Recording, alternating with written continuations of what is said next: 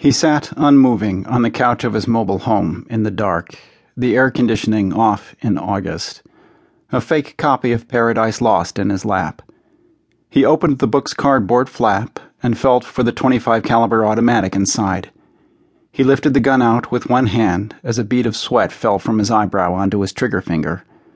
Then, hearing the gentle tick of his kitchen clock only 10 feet away, he looked up and saw the faint backlit silhouette of a man's head framed in the curtained window. At this, his heart skipped a beat, but then he realized by the speed at which the image shrunk off to the left that it had been a magnified projection cast from a distance. Perhaps his neighbor had paused in alignment with the moon or with the distant street light at the end of the park. The Mexican had certainly not been standing as near his trailer as he'd first imagined. Thinking about suicide was out of the question now. If Raoul's immigrant family was home, his kids might hear. At the very least, being outside in order to have a smoke, Raoul himself would hear, which would be embarrassing. For at least a nanosecond, anyway, he thought.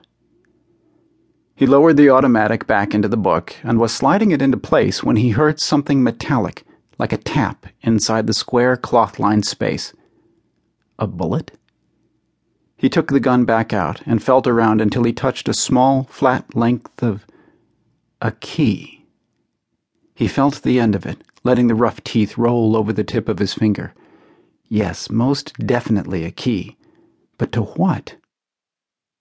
Then, suddenly, he remembered. How could he possibly have forgotten? He smiled, tentatively, experimentally, hoping to feel something other than the kind of vast, unsuspected emptiness few of his neighbors knew existed. He placed the key into the palm of his other hand, sensing its weight, its reality, there.